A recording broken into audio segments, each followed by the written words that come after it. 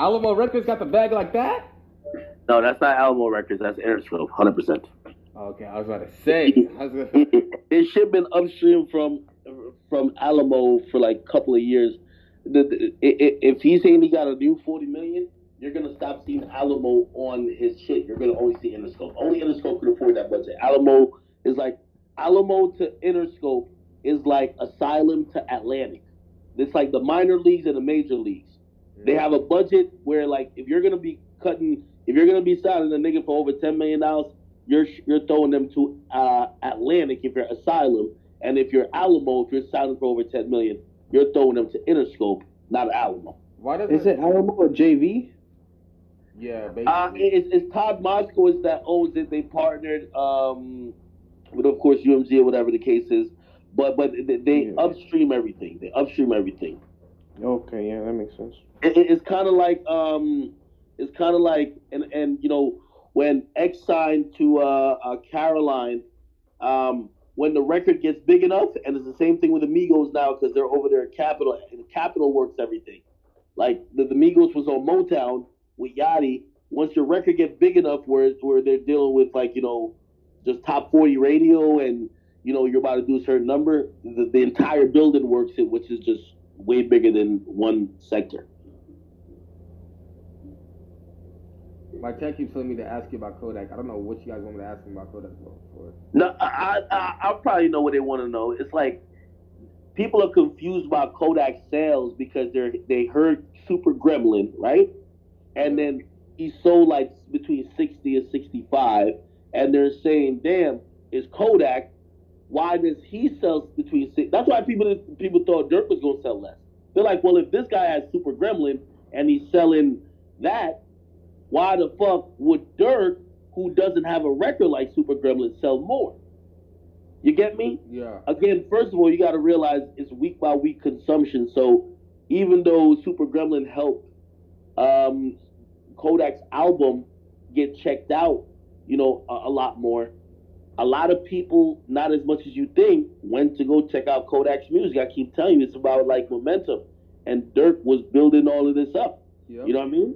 So had the Aha, he had Voice of the Heroes, he had nigga Every Chance That I Get, nigga had everything. Exactly. It wasn't just one record, it was multiple. Bro, exactly. And by the way, you know, like another thing with like sales, people got to start like, you know, realizing like these core audiences. There's a core, like Dirk developed this core over the last like 2-3 years. You know what I mean? And I know people gonna be like, well, Dirk is, you know what I mean, the whole industry supports it. I mean, that is true, but still, Dirk got like he has a wave. There's a wave. There's a Dirk wave. You get me? Like, I've always said that, you know, when Meek was going against 6ix9ine, I think it's very, very arguable to say that 6ix9ine held his own. You get me? I think Dirk, if you're gonna declare a winner, you got to say Dirk got the best of that. You know what I mean?